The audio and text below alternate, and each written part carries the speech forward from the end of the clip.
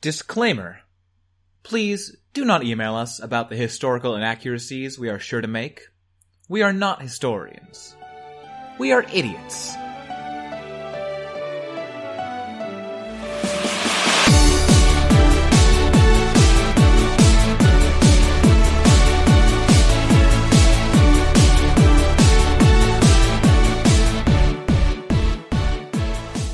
Hi, and welcome to Anachronismo. I'm Max. I'm Noel. And I'm Jackie. And today we are going to be talking about the great and fake sausage duel of 1865. A very violent Florentine... That's not how you say that. Florentine? Florentine? Florentine. A very violent Florentine sport. And the flying Santas who brought gifts to children who lived at lighthouses. Oh. It's pretty cute. You'll find out more later. Yeah. Best for last. Yeah. I already have several questions, but I will wait. What's one of your questions? Like, how frequently were children living in lighthouses? Do lighthouses have chimneys? No comment. On both of them? Yes. I feel like I can just look up blueprints and answer my question. Okay, well, we'll see. The answers may surprise you. Oh, they could only go to the lighthouses because that was the only source of light, or else Santa would have crashed into something. You're getting actually surprisingly close there. Okay, then cut it. Cut it out. Cut it out. Cut this out. Mm-hmm. Cut it. Click, cut click, it. click, click, click. Rudolph refused to go there because he thought it was just a giant mirror that he was going to fly into. It's just beaming out red light. It's like, oh, it's just me. It's okay. Turn around and... I know your pain. You and all the other lighthouses didn't care about you. I don't know why I made him sound like Buffalo Bill from Silence of the Lambs. You don't understand. It puts the light bulb on its nose, or else he gets the hose again. Also sounds kind of like he's melting. So, yes, the great and fake sausage duel of 1865. And as we kind of talked about before, I'm going to present it that it is very most definitely just a point of legend in the 19th century, as not as to prompt whoa, listen to this crazy story about people dueling with sausages, and then get 10 minutes in and be like, it's fake. Hold one over on you. Cooked or raw? I believe that they would have had to have been raw, because supposedly one of them was filled with a deadly bacteria. Go on. So I'm going to start. So I'm going to cooked but old. Just an old, gross hot dog. No. A sausage.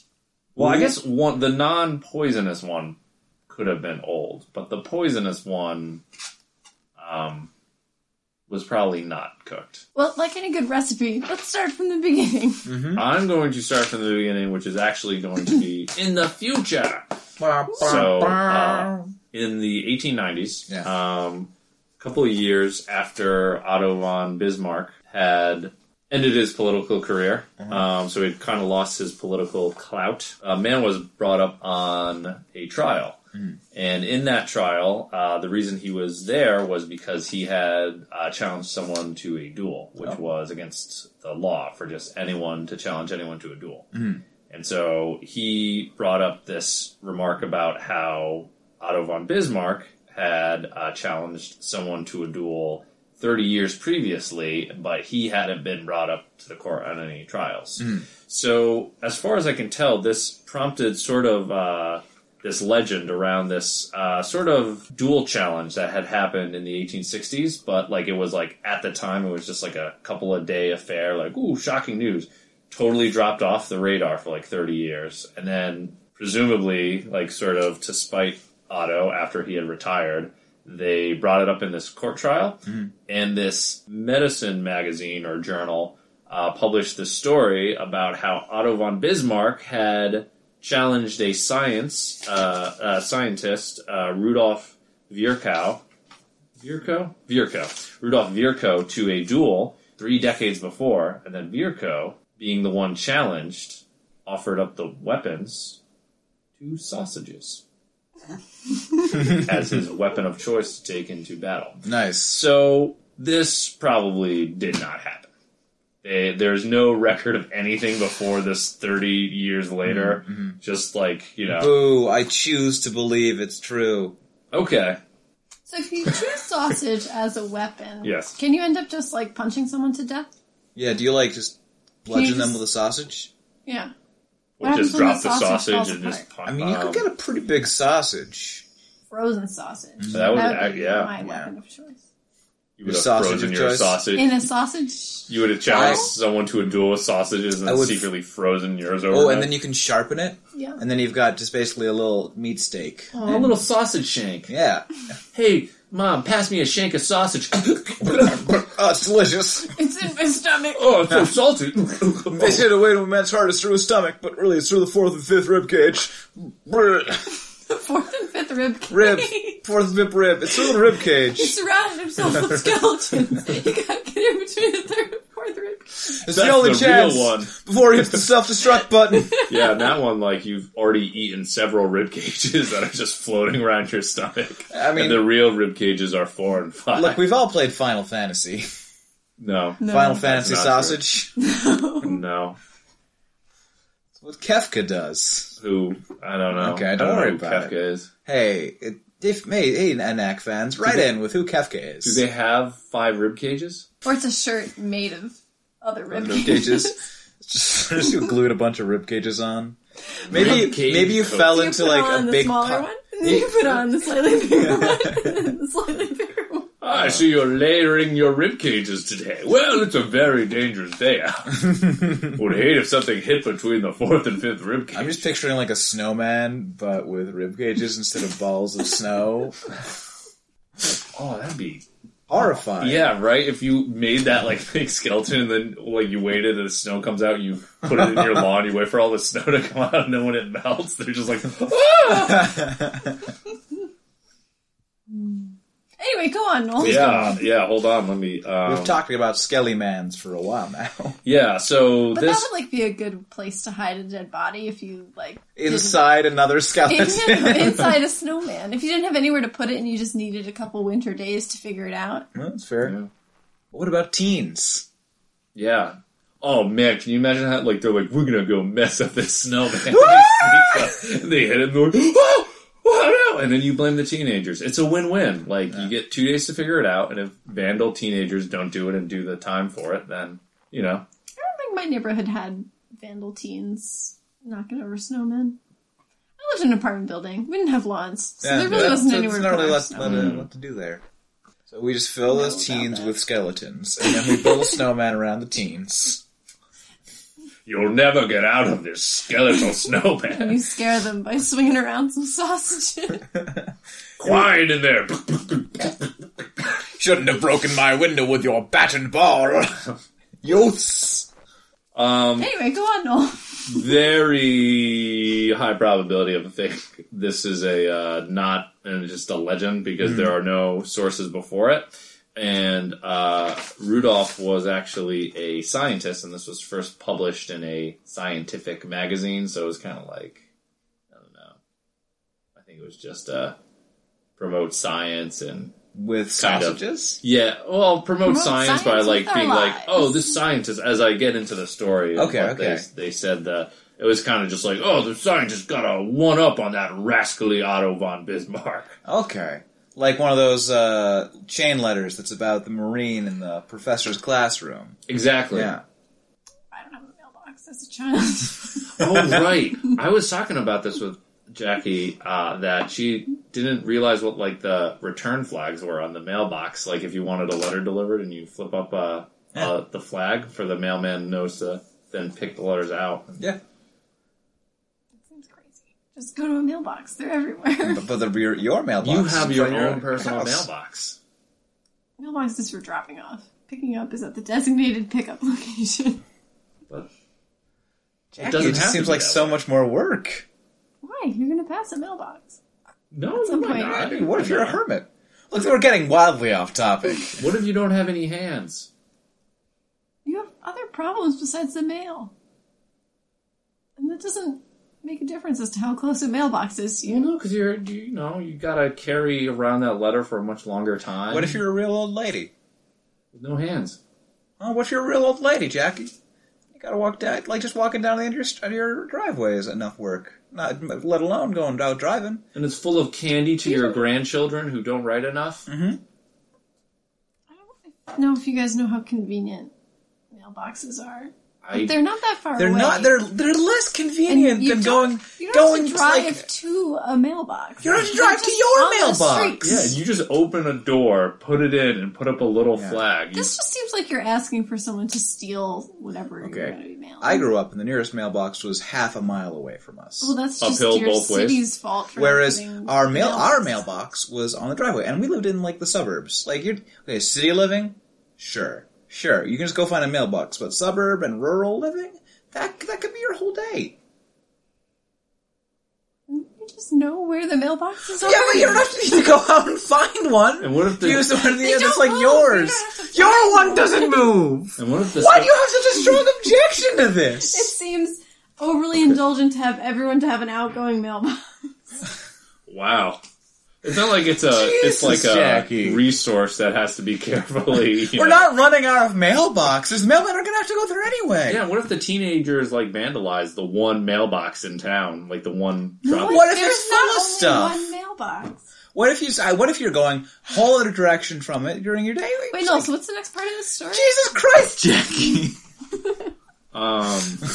I'm sorry. All I can think about is mailboxes now. I'm so angry about this. Oh, We're yeah. gonna have to keep all of this in because you know we're gonna come back to this later. Oh, you know what you should We've been do? talking about this for 4 minutes, Jackie. That's why I'm saying what's next. You should Keep mail going. Max a letter like every once in a while, just so he knows We know that you Put it went in like the mailbox. way out of your way to go to a mailbox to drop it off for But I him. don't. There's one on our block. Which direction though? To the left. Oh, yeah.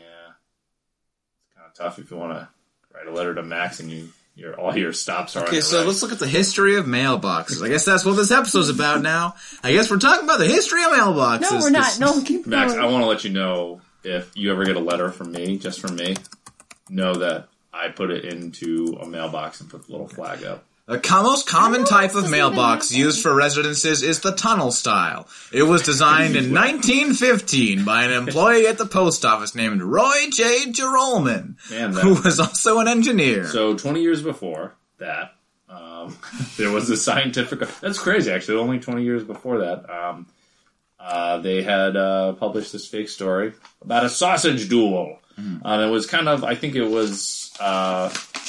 just described as being like a medical journal, just been like, yeah, it's a scientist outwitted a dumb old politician guy. So probably didn't happen. The most likely thing from historical documents is that literally the guy just got challenged by Otto von Bismarck to a duel and just said, nah, I'm above this.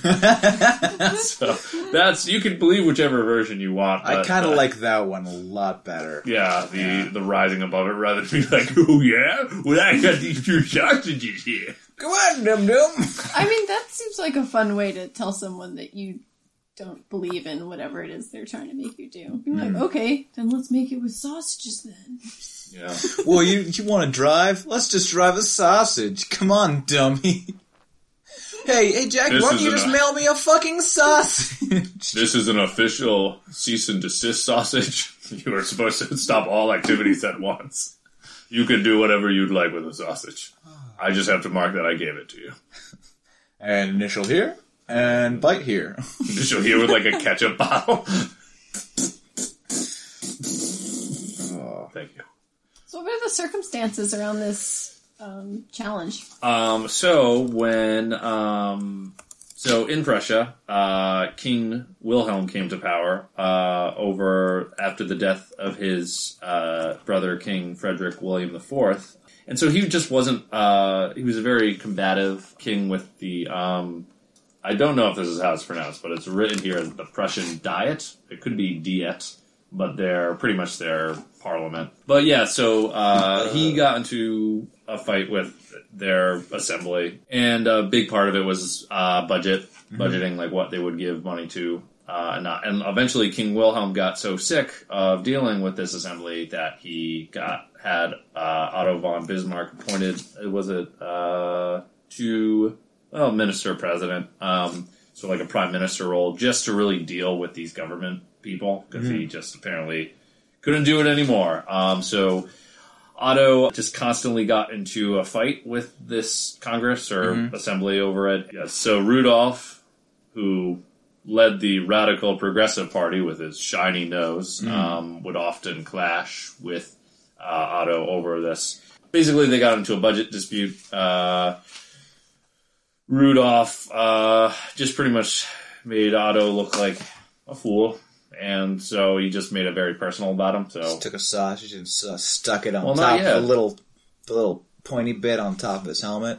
How many man stuck his head in the fire? Go on. Yes. And so Otto then challenges Rudolph to a duel. And Rudolph gets to, if you're challenged to a duel, apparently customary, you get to choose the weapons. Yeah. So, a little background about our friend Rudolph Virchow. He was a scientist who worked on various, just cell biology. It's weird because he was actually early proponent of cell theory, but going back to an earlier story about the assassination of James Garfield, he did not believe in germ theory, so he believed that sicknesses came from within the cells themselves and not the germs. Okay. So, you know, he had a mixed bag as far as where his beliefs were aligned. Right about some things, wrong about other things. Always eating sausages, blaming the sausages for giving him diseases because there was something wrong with the cells of the sausages. So, yes, actually very close, sort of, in a roundabout way. One of the things he was working on was studying the Trichinella parasite, which is a parasite which is why I believe that the sausages were uncooked. It is a bacteria in undercooked pork. And so when Otto challenged him to the duel, he, as legend goes, he was in his lab and he was studying the effects or studying the Trichinella parasite. And he just said that, all right, I'm going to challenge Otto to a duel with sausages. And he held up 2 sausages and he said, one of these has the Trichinella parasite in it. And the other is fine. They would each take a sausage and eat it, and one of them would probably die from it, and the other would not. Damn. Of course, when they figured out that Otto von Bismarck didn't die of that, and well, neither did the other dude, they must have kind of seen through that whole story. Well, what if they both had spent their whole lives building up immunities to Trichinella poisoning? Yep. But if do you think the poison is in my sausage or is it in your sausage? Because a fool would not eat that sausage, but a wise man would eat that sausage to try and trick me. No, it was just that he rejected the choice of weapon, so it kind of got dropped. He knew the origin of the sausage. Okay. There was no building up of immunities or any cool, exciting part. Yeah, so just supposedly it was a scientist being like, I'm not much of a duelsman, or if I'm confronted by this violence, I'm going to fight violence with sausages. Poison sausages. So someone would probably definitely die, and it could be me, it could be him. The funny thing about this legend is that it's not even would have any means of telling them apart if one was just randomly selected and then they both had to eat it. Yeah. And even if he did, he wouldn't have had the choice and which one he got. If he knows which one is poison and he just sees Otto pick up the unpoisoned one and he's just you could pretend to eat and go and now you're not going to see this in Radioland, but I'm going to hold my hand, I'm going to slowly move it past my face as I do this, making it look like I'm eating an invisible sausage. Okay, ready? Yeah. See, now, if I was eating a real sausage with that, it would look like I was eating it, but in fact, it would be going past me. He's just putting it down his shirt. And they're like, oh, that went fast. Oh, sure did. Right, and then he's walks out and... But then Otto von Bismarck would have eaten his non-poison sausage, and they both would have just stared at each other, having both consumed raw pork, and just all right. I need to go take a million shits. Rudolph would then take his handkerchief out from his cuff to wipe his face, and it would just keep going. It's a gigantic handkerchief, rainbow colors. He's trying to hold it with his little reindeer hooves and wipe his face with it. Well, he could... Okay, so maybe he wanted to tie this to a public education campaign, where it'd be these 2 sausages, one of which killed Otto von Bismarck, looked exactly the same. and they came from the same bunch of links, but one was cooked less well than the other one, and you can't really tell. So this is a lesson to everyone out there to cook your sausages super well. And then they both eat a sausage, and it's this giant publicity stunt for public health message. And they lady in the trumpet, and they kiss in the middle, and then it's like, oh, what if it was poisoned? Well, I don't even care. Well, then I want to be poisoned with you. Yeah.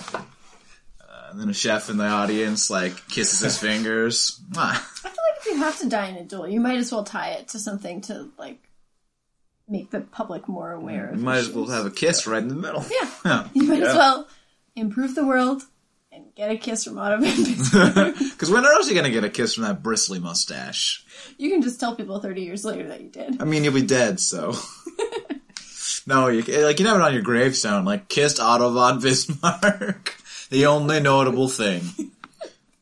Please don't let anything like that be the only notable thing remembered about me. If you kissed Otto von Bismarck, though? Yeah, you would have had, like, dug up his bones and kissed his mustache. That would have been something, yeah. And then put grave robber. Don't put, like, kissed Otto van Bismarck. I mean, people will work it out, you know? It's a mystery for him. It's a puzzler. If you had to get out of a duel, how would you do it? How would you do it, or what would you do to try to win? How would you get out of the duel? Or whichever one you prefer. Dealer's choice. I would tell them to meet me at a certain address at a certain time, but I would pick an address that doesn't exist. Okay, 123 Fake Street. I mean, it would be better than that, but yes. 6969 Cool Avenue. Yes. Nice. That's the one. That is cool. And then they'll spend eternity trying to find this address, and I can live out my life happily. What if they cotton on? They won't. Yeah, what if they just go to the, like, Capitol or department building and they're just like, where is this street? And they're like, oh, that doesn't exist. People do it to get out of duels all the time. And then they'll be like, I've been had. But she was smart. I deserve this. I feel like a real minkus. She's going to be a great grave robber one day. A great robber. A great robber. A great grave robber. Graver. A grave robber. There we go. So sad, always stealing graves. I would do the Looney Tunes thing. I challenge them to a duel, and it's like a brick wall, but I've painted myself on it.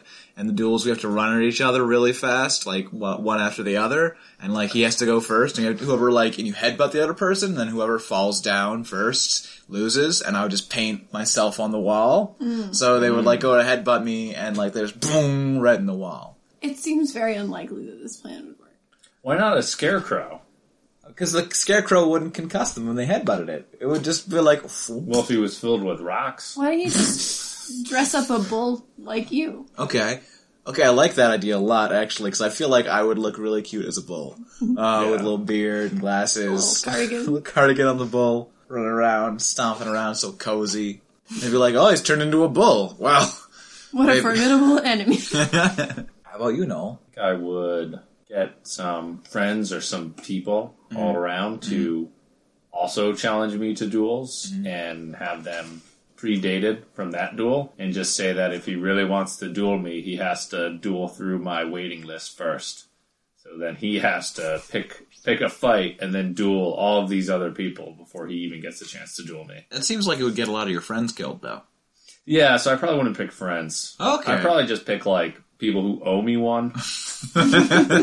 Acquaintances who you've done a solid for. Yeah. Remember that time I helped get snow off your roof? Well, remember the time I lent you $0.25 to pay for parking?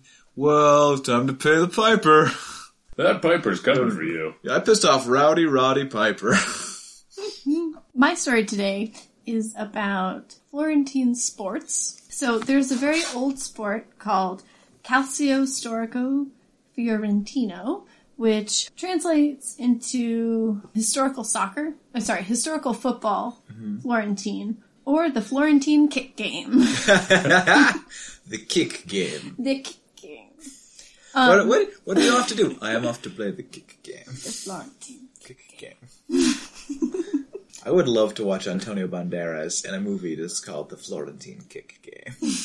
And it starts with him as a boy. It's like, Fernando, where are you off to? I am off to kick practice. I have to kick practice for the kick game. So this game what this Florentine kick game. Florentine kick game is basically like the ancestor sport for modern day football, soccer, and rugby. Basically, it's like a super sport that is extraordinarily violent. Ooh! It was a descendant of ancient Roman and Greek sports of Sparomachia and Harpastum, which were also just like violent games used as part of military and gladiator training. And they're basically ball games where there's a ball and you have to try and get it to the other side of the field. Sure. You know, as many games boil down to. And the ball was usually leather and filled with rags, or was made out of an inflated animal bladder.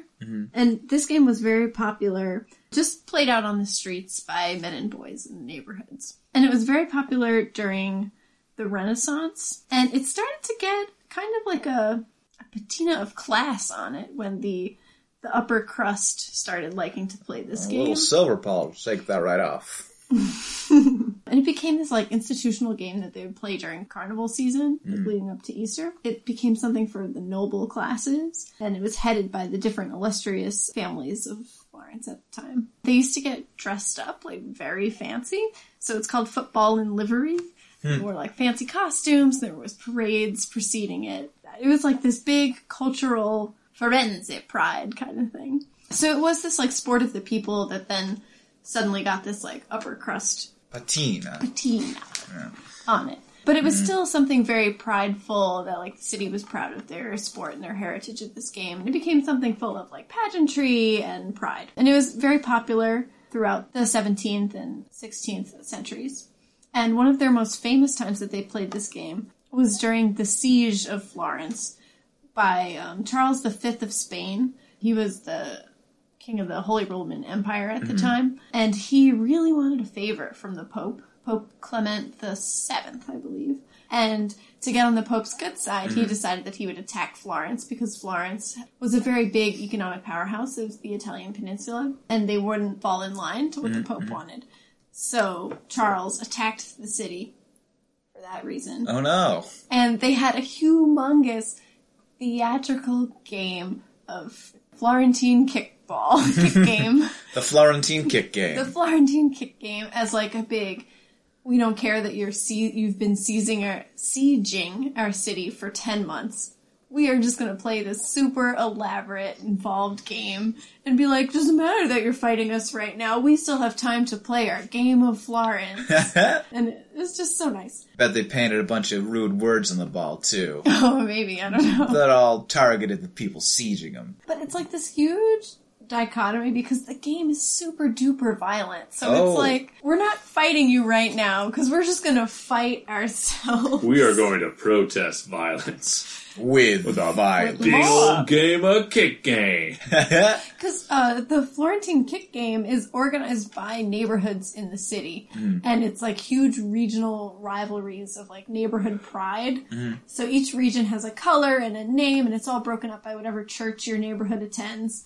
And it's just like this big, it's essentially a brawl. I didn't go into the rules because they're like hilarious. And Was I thought punching allowed in the kick game? Yes. What? That seems like they should The all... one rule that All right. they would have in place. No punching in kick game. Okay, we're going to put a pause on the history and go right into the rules. Okay. 2 teams, 27 players per team. What?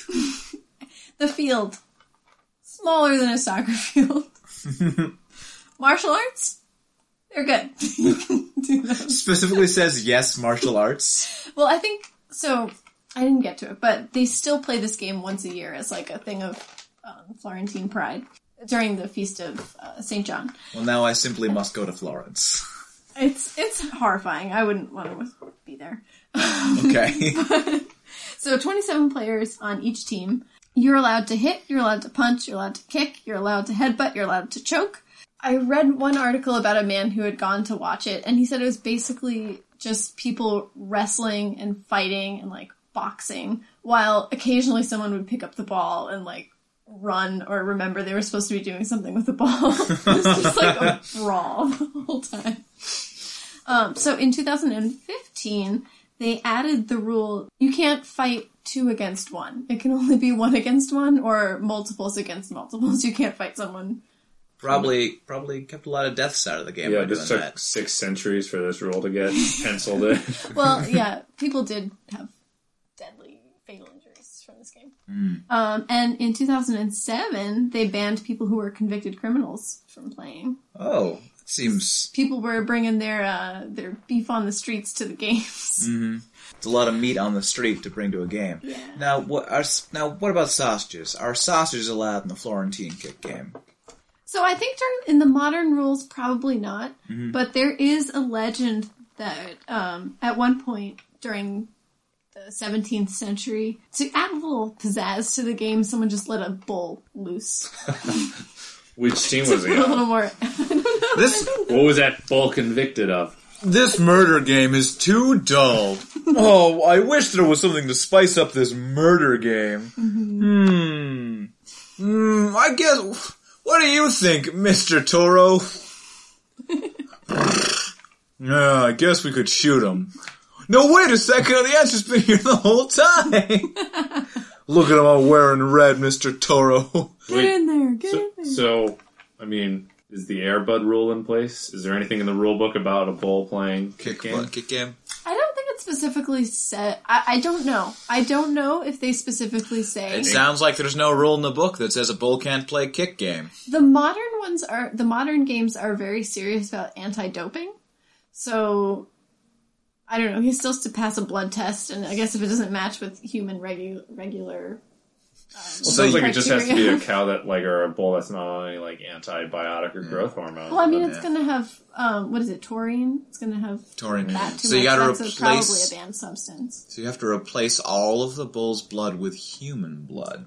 Just has to live for a few hours, just long enough to win some kick game, and then afterwards, delicious forbidden bull meats with human blood in the veins. Oh my god! Okay, so. If a bull did win, the traditional prize is a butchered calf. Oh no! My son! Oh no! Wow. This is getting more tragic. But in the modern version, the whole team doesn't split a butchered calf anymore. They get a voucher for dinner. A butchered calf. No, they get a voucher for a dinner of their choice. Okay.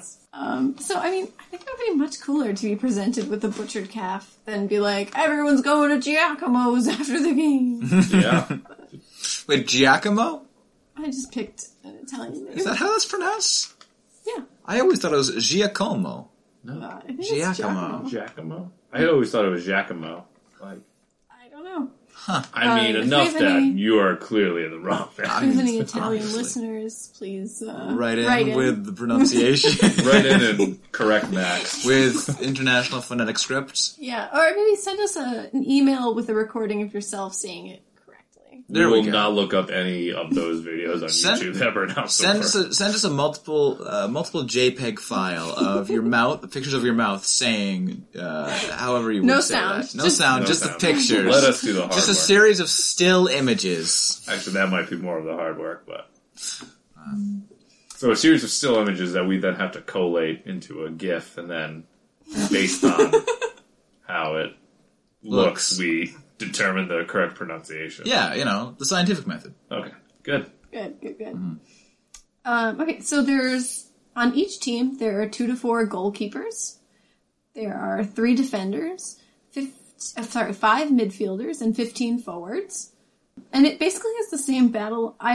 One article I read said that it had the same lines of battle as a Renaissance infantry regiment, but I don't know. Take that with a grain of salt, because that's the only source I saw that said that.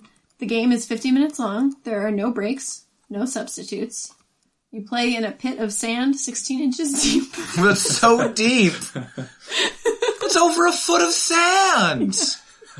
That's like calf deep in sand. Can you imagine the NFL in just a sand pit?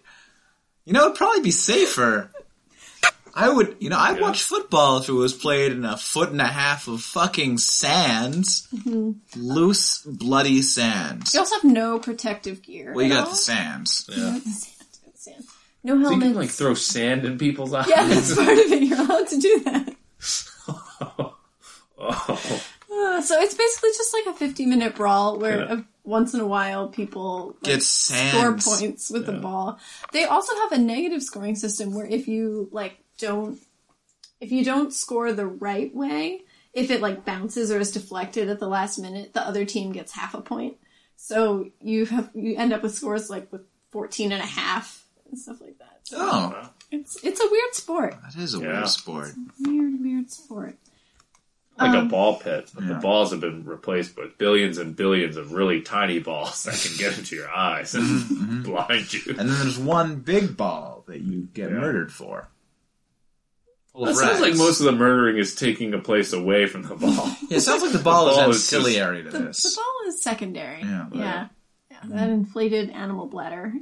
I would have replaced the ball with like a very... Well, they use like a soccer ball now. I would have used a bird cage just to get a little bird in there to just have him like looking around like, what's going on? Why are all these people throwing me around? Oh, it starts with a cannon shot. Ooh. Through a man? No. Because that's where I thought this is like the level of violence. You brought a bull, we brought a cannon. They bring a bull, you bring a cannon. They put one of yours in the sand, you put one of theirs in the goal. It's more like a starting gun than anything else. A starting cannon? Yeah, it's a small cannon. How? Okay. I don't know the size. See, that's how I would start small can't really modify. Small cannon. See, how I would start the game is I would have shot the ball out of the cannon into the court to start the game. Yeah. If someone got in the way, then it's 26 on 27. Mm-hmm. That's how it goes sometimes. And the ball's full of candy, so that whoever gets hit by it, free candy. Candy. So much like football, there are so many ancillary people on the sidelines who are also part of the game. There's a referee, 6 linesmen, a commissioner referee who is not on the field itself. He's like watching from a tent from the side. And there's a master of field who's someone who's supposed to maintain discipline during accidents and fights. And then there's also a captain and a standard bearer who also have their own tent. So someone just holds up a flag the whole time. Oh my god, amazing. Yeah. But inside a tent is what I'm guessing. Yeah, it's like a tent near the end zone. Okay, with a flag inside that no one can see. I don't know. I don't know the specifics. I say this summer we go down to the park down the street and we put together a match of kick game. Oh, but what if we get in the way of the Viking reenacting group? God, I love that Viking reenacting We'll group. challenge them. Have we discussed this on the podcast before? I don't think we have. So, where I live right by Ringer Park. And in Ringer Park, in Boston, every Saturday, a bunch of the people from the Boston chapter of the Viking Reenactment Society get together and practice sword fighting. It's pretty cool. I am newly friends with this woman whose roommate is part of that group. Mm-hmm. And she said they're really fun. They seem rad. They seem like they have a blast. I would do it myself, except they require you to really commit to the Viking lifestyle and like go to meetings and stuff and take up the crafts in order to do it. I kind of just want a sword fight.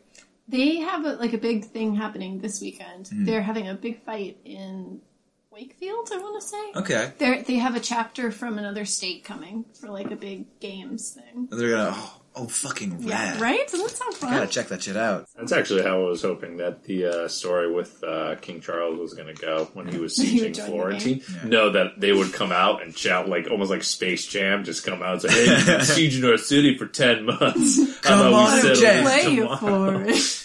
Come on and kick, and welcome to the murder ball. It's time to choke and punch and kick and choke.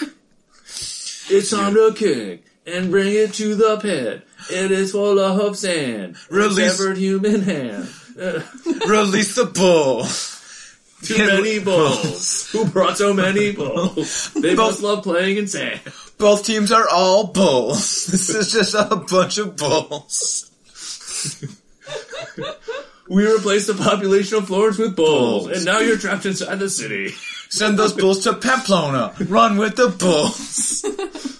But I feel like the Vikings would probably get into playing kick game. Yeah, they would probably be too good. I don't think so. I think this is like really like bloody. Yeah. People get seriously injured. Men die.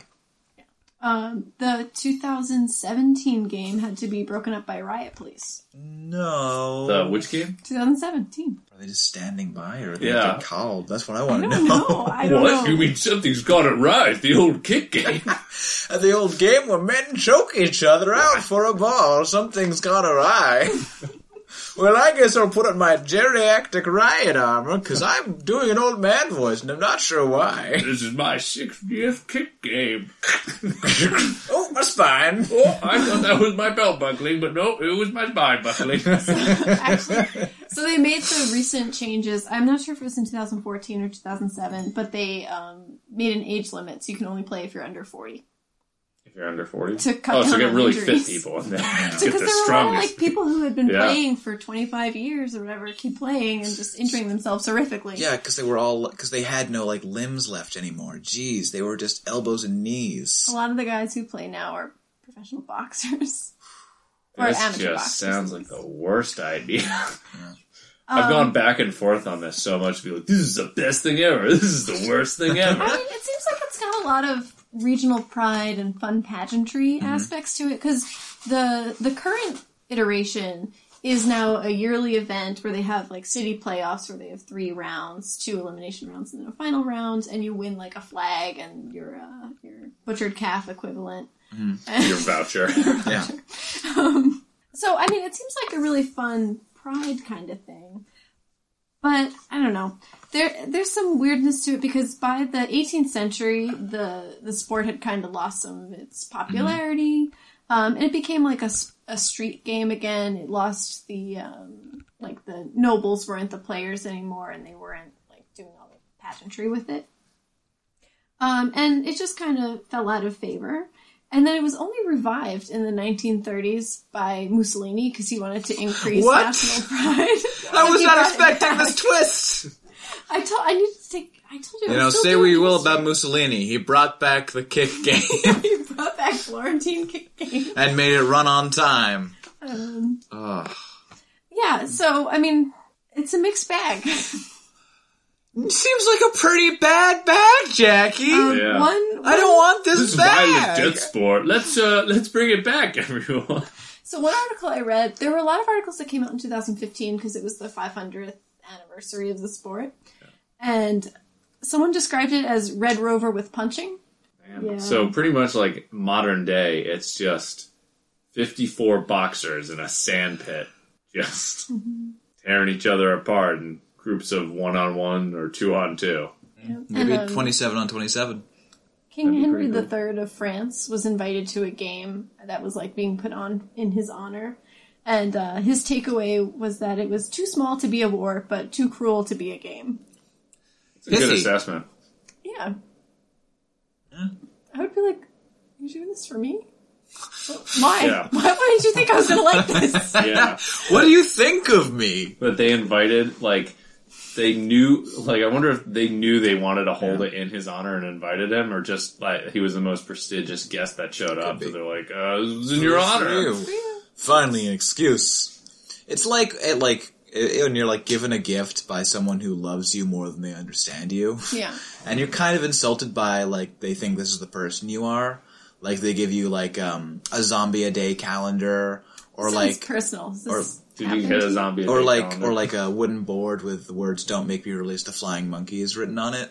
I was just like, where am I? This is a sign that I don't like. I don't want people to think this is my deal. Did you get either of those 2 gifts? I'll never tell. Yes. Okay. That wasn't that hard. To break Max down. Anyway. Anyway, so one more fun fact about this sport is the way that they currently play it is that they still wear some finery when they play. So they basically wear breeches that look like the bottom of a jester's costume in their assigned city region color. That's rad. Yeah, little jester pants. But the guys are all scary because they all have like scary Big tattoos burly and boys they're- with little yeah, jester pants. jester pants. Bells. And they also, so I was reading one article about the men who are in this game, and they end up using packing tape to like tape their pants to themselves so that it's less for someone to grab onto to pull them to the ground. Basically, So kind of getting the whole beauty of the Jester Pants. Yeah, it's like whimsy with like this strange bloody practicality. I don't know. I have mixed feelings about this sport, but I thought it was interesting, and I should share it. Delighted and horrified. Yeah, those two things. I'm not sure if I mentioned it, but it's the sport that they think is like the ancestor to football, soccer and football. You mentioned, yeah. So you can see elements of all those sports in here, but this is really just like... Yeah, my favorite part of soccer is when they punch each other to death. Well, it's probably the kicking part. That got to soccer. Game. You're right. You're right. My favorite part of rugby is when they punch each other to death. Speaking of they just started a women's league. Oh! Yeah. Of their yearly game? Yeah. Okay. These guys train for like 3 months for a once-a-year event. I don't think I'm hard enough to play this game. No, I don't know if I'm... I know I'm not. I don't know if I'm even like capable of watching this game without crying. I don't think I could. Yeah. Could be your greatest strength, though. Crying? Yeah. If you were on the team and you just started crying before the game even started and just, I'm not supposed to be here. And then like you wait for like some guy to like knock some other guy down and you throw this little wimpy punch and you like hit him in the back and he's just like, I can't hit this guy. Look at him. He's so sad and cute. But like, there are no subs in this game, so it's a legitimate strategy to just beat one person up until they like can't play, because then you have an advantage because there's down one person and there's no subs. What you need to do is like create a circle to protect people in the middle who are just chucking sand at the other players until they blinded them. I thought you were going to say scoring points, but I was like, that's not the point of the game. No, it's called the fountain strategy. Yeah. Oh, so as a side note for the people listening, so a few shows ago we did a segment of what are they wearing? I believe was the title of it. What did they wear? What did they wear? And I just thought people would like to know that one time I look up what medieval lawyers wear, and now Pinterest will not stop sending me emails about medieval outfits. And I tried to take a screenshot of my trash folder, but I couldn't figure out how to only search in trash and not in other things, so I couldn't show you the dozens and dozens of emails that Pinterest has sent me about medieval clothing. Oh, wow. Pinterest, you're a terrible They got you now. You know, I look on Pinterest. I did Pinterest for one try because I was like, they got a lot of pictures. They might have something. They weren't even helpful, and now you're cursed. They weren't helpful because it was like costumes. And now you're cursed by Pinterest. Oh my god. Just look up Kick Game and see what they start sending you. I think Pinterest has like a morality clause on it. So you might get kicked out of Pinterest. I don't know if I get kicked out, but I'll definitely get like a message that's like, we don't condone violence. We don't include violent images. Yeah. Maybe you can ask Santa Claus to bring you better pins next year. He's not real. I don't want to wait 8 years. Or is he? Santa's not real, but you know what is real? Lighthouses. Lighthouses and pilots. Ah. This is a story about the Flying Santas. So this is about a group of people who every year would fly toys and packages and gift packages to the families who lived in lighthouses, because they didn't have like an easy way to get to land or town for presents. They'd usually be snowed in. It was float plane pilot William Winkapaw who first started the tradition. So he lived on the Maine coast in the 1920s, and he would frequently transport sick or injured islanders to the mainland. And he was often forced to fly in less than ideal conditions, so he used lighthouses to keep himself oriented, because back in the early days of aviation, they didn't have, the avionics or technical equipment. They barely had room for like a radio on their plane. So he would fly real low, and he would just like watch for flashes from lighthouses to keep himself oriented in the dark. So Winkapaw got to know the lighthouse keepers, who often had families, but only made irregular visits into town for supplies. How would he get to know them? He'd land there because he was in an old-ass biplane there. You had to stop like every once in a while. Sorry, a float plane. So he would land by the lighthouses. Oh. Like on the water. Oh, I see. Yeah. Okay. And sometimes he would like bring injured people there or back. Or bring them supplies. Bring injured people to the lighthouse? Yeah, if they're like injured at sea. Oh, gotcha. Yeah. I guess the scenario where you just got this injured person from like a town that he's flying out of. This is where you die alone on the lighthouse. These lighthouse keepers need to eat too. We have a beautiful collection of rib cages at this lighthouse. Oh, this one's made a snowman out of them.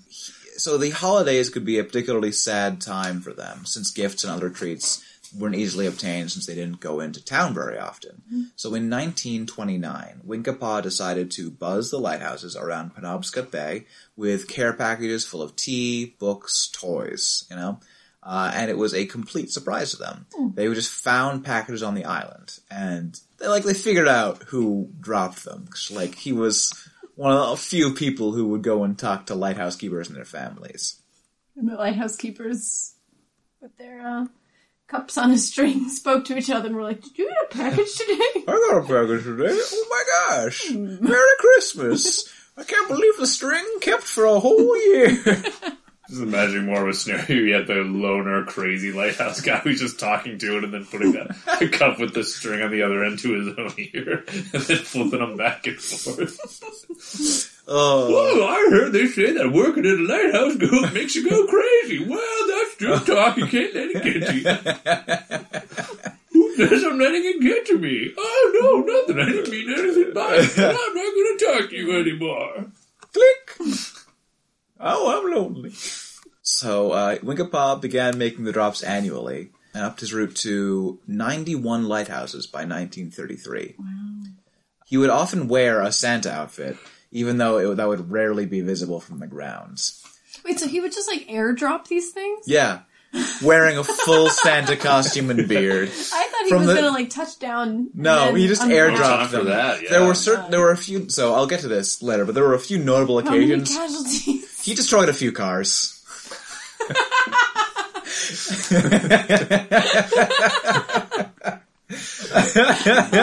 Such good intentions. Merry Christmas. Fly out of here so fast. Oh, they know who I am now. Oh, I've been overindulging on the old eggnog. I got you a new car.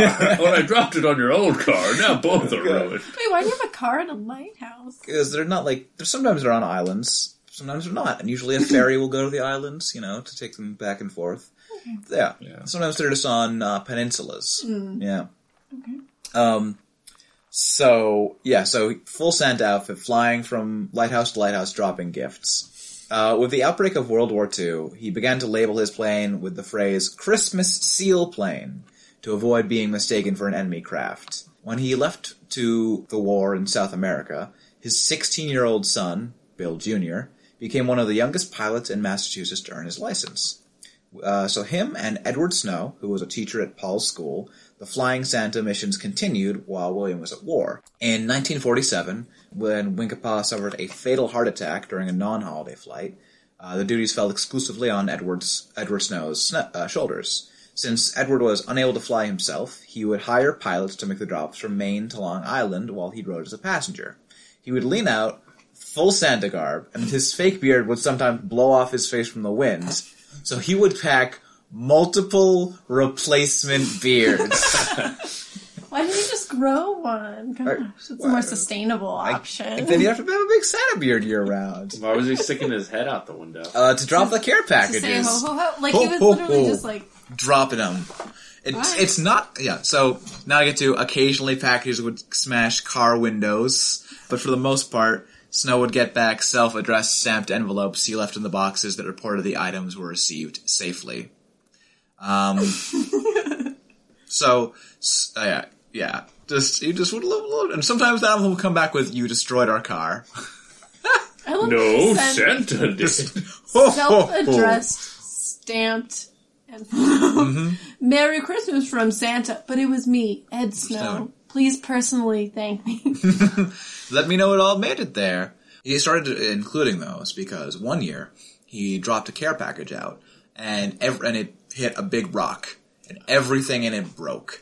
The doll broke, the food broke, the tea was dispersed to the wind. So, he got a letter back saying, "Oh, it all got broken." He realized, maybe other people are just too polite to say that this shit got broken. So he came back a couple weeks later with a new package and he just drove it in for that family. Oh, that's so sweet. Mm-hmm. So Edward Snow, this came as this whole sort of thing. So he bore all the expenses of his Santa runs, and his family lived frugally to afford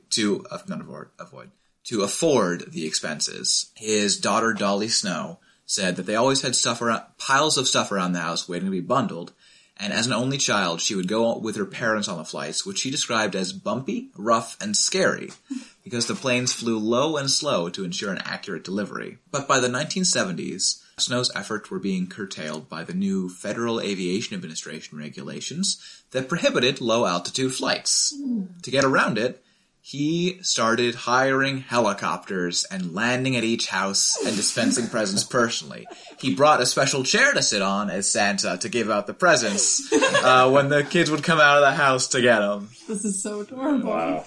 So, Snow died in 1982, and he had been making those Santa runs since 1936. So that's almost 50 years of flying Santa. That's crazy. So, after that, another man, Fred Tague, got involved in 1991 when his lighthouse photography caught the attention of the Flying Santa program's primary sponsor, the Hull Life-Saving Museum in Hull, Massachusetts. He says, "I thought it would be a one-time thing, but it wasn't. Every year, he arranges a squad of helicopter pilots and Santas to take 300-mile treks along the East Coast and around New England. While modern lighthouses are mainly automated, the Coast Guard employs hundreds of families and outposts for boat stations, maintenance, search and rescue, and other endeavors. So, they reach about 950 children in isolated locations every year with their stops." Jeez. Gifts these days are now bought with money from fundraisers arranged under the Friends of Flying Santa, which is a Hull offshoot program, and are wrapped and labeled with a child's name that's collected in advance before the helicopter lands. Packages now contain stuffed animals, commemorative Santa flight souvenirs, potato chips, gift cards, and gum. And each helicopter has its own Santa, who meets with a kid on their little island, poses for a picture, and then climbs back on board. Oh my god. I'm just imagining Santa having to, like, jump and grab onto the feet of a helicopter like an action hero person. Go! The children need presents. Then he does like a one-arm pull-up to get back into the helicopter. Just does a backflip onto it. Foop. He's got a machine gun strapped across his head. What's that for? The bad kids. To this day, the Flying Santas continue to bring gifts to children, and in 2003, Tague was even able to track down a woman with the fucking coolest name, Seamond Ponsart, who had seen Santa land on the island with a doll for her in 1946 in New Orleans. He invited her to come with him on his helicopter for a round of gift drop-offs. So cool. Mm-hmm. Yeah. So she went around and just brought gifts to kids as Santa's helper. Got her own hat and everything. So that is the story of the Lighthouse Santas. I'm so happy that was a happy one. Yeah. We've been having some pretty dark ones lately. Yeah. I fucking love just the Santa's here, comes out of his lap before he has to get back in his helicopter, driven by elves and pulled by spinning reindeer. Don't pet them. Don't pet the reindeer. They'll take your hands if you try to pet them. So Rudolph's pretty ornery. Where are the reindeers? They're off saving drowning sailors. Yes, that works. That's just so nice. Yeah, no, it makes me really happy. I found the It story. continued as well. What? That it just continued through like now 3-4 generations. It's still going. If any of our listeners want to donate to this, you totally can. But we don't ask you to, because that's not our deal. Save your money to give to us one day. Or yourselves. Go on a trip to watch 27 men hurt another 27 men. To watch 54 men destroy one another. Do you want to do the jingle? You love doing the jingle. I'll sure. take that away from you. What if they had met? They never really met. These two people from history, what if they two had met? Well, this might have happened and we could see it now. If they met, they would have had a great big row. Or maybe they would have been all the best of friends. When we have what if they met, the fun, it never ends. So I was imagining in a what if they met situation, or sort of a crossing of themes. What if? 2 lighthouses. Okay. 2 families. Okay. Both need a wrapped up ball-like gift. 54 Santas. enter the arena to try to deliver this gift to their lighthouse. Anything from punches to kicks to Christmas magic are game. To helicopters smashing into other Santas. Yeah. Oh no, you're ripping Santa's arms off. Santa's great big bowl full of jelly belly is spraying hot fat everywhere. Just let Santa die face down in the sand. Tell Mrs. Claus I love her. Gee. Hold on. So Why not eat this reindeer sausage? One of them's poison. Oh, if we win, we get a freshly slain reindeer calf to eat. That's good, Blitzen. Looks like this baby reindeer will be guiding my taste buds to flavor. What's this? One of us is just Guy Fieri in a beard. But which one? Which one is taking us to Flavor Town? I heard that Santa Claus has been convicted of murder. This Santa Claus boxes in the off-season. Boxes presents, that is. And other men.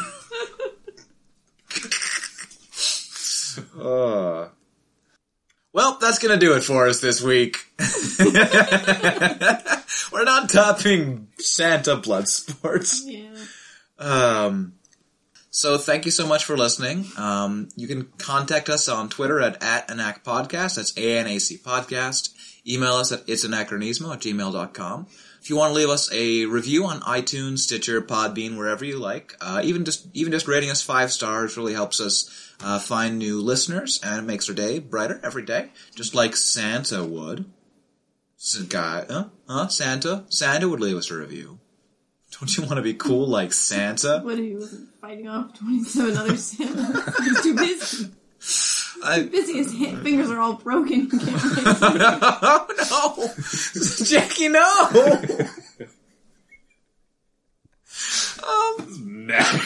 Just mashing them on the keyboard. They're just going straight back. He's trying to type a bunch of stuff, but it just keeps saying ho, ho, ho, ho, ho. He's just got 27 other Santas listed on his naughty list. The Santa who broke my 2 pointer fingers. That's what the machine gun's for. Santa's getting revenge. So, I'm Max. Santa Claus, that's just a candy cane slipped in between your 4th and 5th ribcage. This Santa's covered in skeletons to help him protect himself. Well, I'm Jackie. I'm Max. I'm Noel. And This has been Anachronismo.